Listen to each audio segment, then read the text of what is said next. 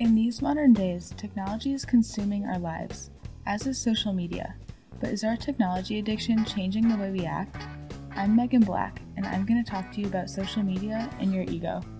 Instagram, Facebook and Instagram, Snapchat, Instagram.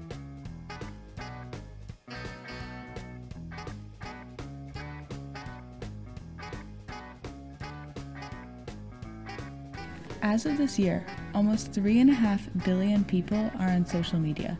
Social media is any site that allows us to interact with others, usually just for fun. But what's so fun about looking at other people's selfies? Nothing really. When we post on social media, we only show our best moments, the highlight of our day. Do you think that social media is fuel for our egos? definitely. Yes, I think that it is. Yeah, it is.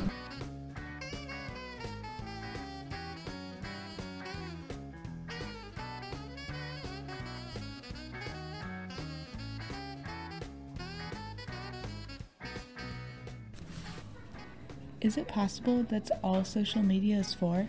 To raise the egotistical and bring down the insecure? How do you know if your social media is only for your ego?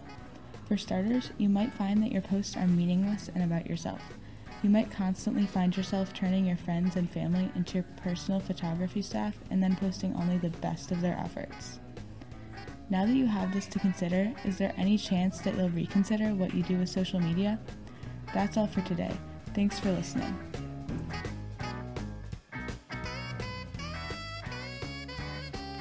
Thank you to everyone who participated and to everyone who helped in the making of this podcast. The music is courtesy of soundsabound.com.